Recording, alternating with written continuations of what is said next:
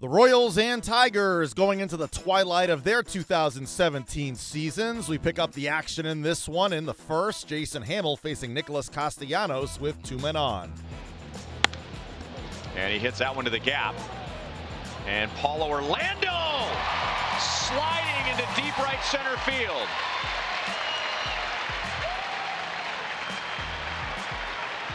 He simply outran that baseball.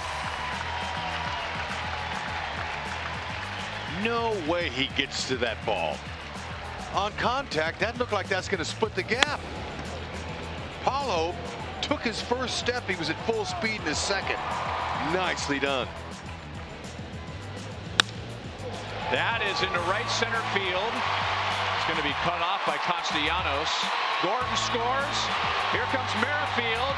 Kinsler's throw. Late.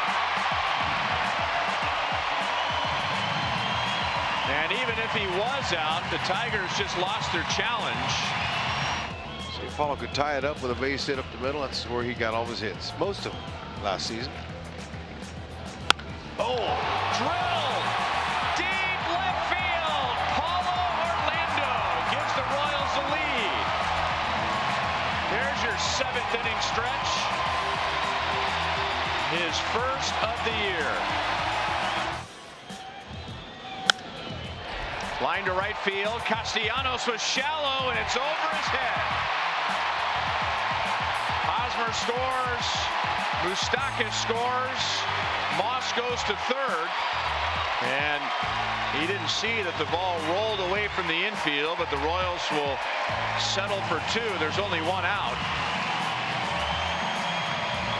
It is 7-3 Royals in the bottom of the 8th inning. The Royals win their second straight over the Tigers, taking it 7-4. Alcides, Escobar, Paulo Orlando, and Melky Cabrera, each with 2 hits and 2 RBIs. Mike Minor notches his 4th save. The Tigers have now dropped 9 in a row. The Royals win their second straight over the Tigers. Manager Ned Yost spoke after. Oh, man, that play that he made in the first inning was huge. That really helped Hamill control the damage in that 1 inning. Only giving up 1 run. It could have been a lot worse. And he closed some serious ground to catch that ball. Single to right, but the 2-run homer was huge at that point to give us the lead. They kind of got a curveball out over the middle of the plate, and he drove it deep in the night. Yeah, it was huge right there too. Yeah, to keep the score, keep us that 1-run lead at that point. But yeah, Esky's. Of course, Esky's triple before Paulo hit the homer was big, and then Esky's double to tack on runs there, give us a little breathing room. I thought he threw the ball really well. I thought, like we said, he limited the damage in the first inning. Second inning was okay, and I thought that there was a series of soft liners off the end of the bat under the coverage that resulted in 2 runs, and after that he really found his slider, started pitching really effectively in, sliders away. I thought he threw the ball really well.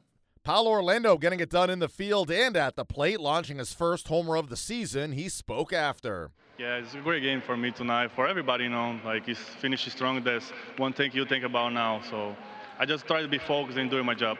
Well, tell us about that catch. How'd you do it? Oh, yeah, I got a great jump, got a great jump. Last year, actually, I got... Well, actually, the same play, same play in Detroit. But I feel good now. I feel healthy, so try to finish it strong.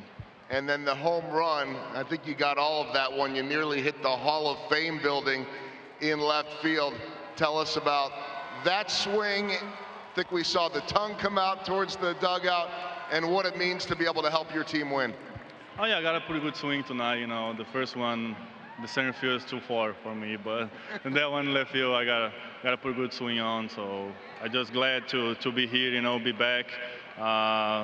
Thanks God for the wish He got me, my family, all support, the fans, here in Kansas City. So I very appreciate for that.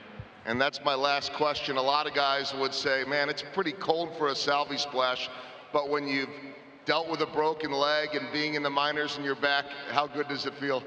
Oh yeah, waiting for the winter, I'm supposed to stay for a couple months here and then enjoy my family back in Brazil, so I'm be ready for the cold. The series against the Tigers concludes on Thursday. Danny Duffy on the hill.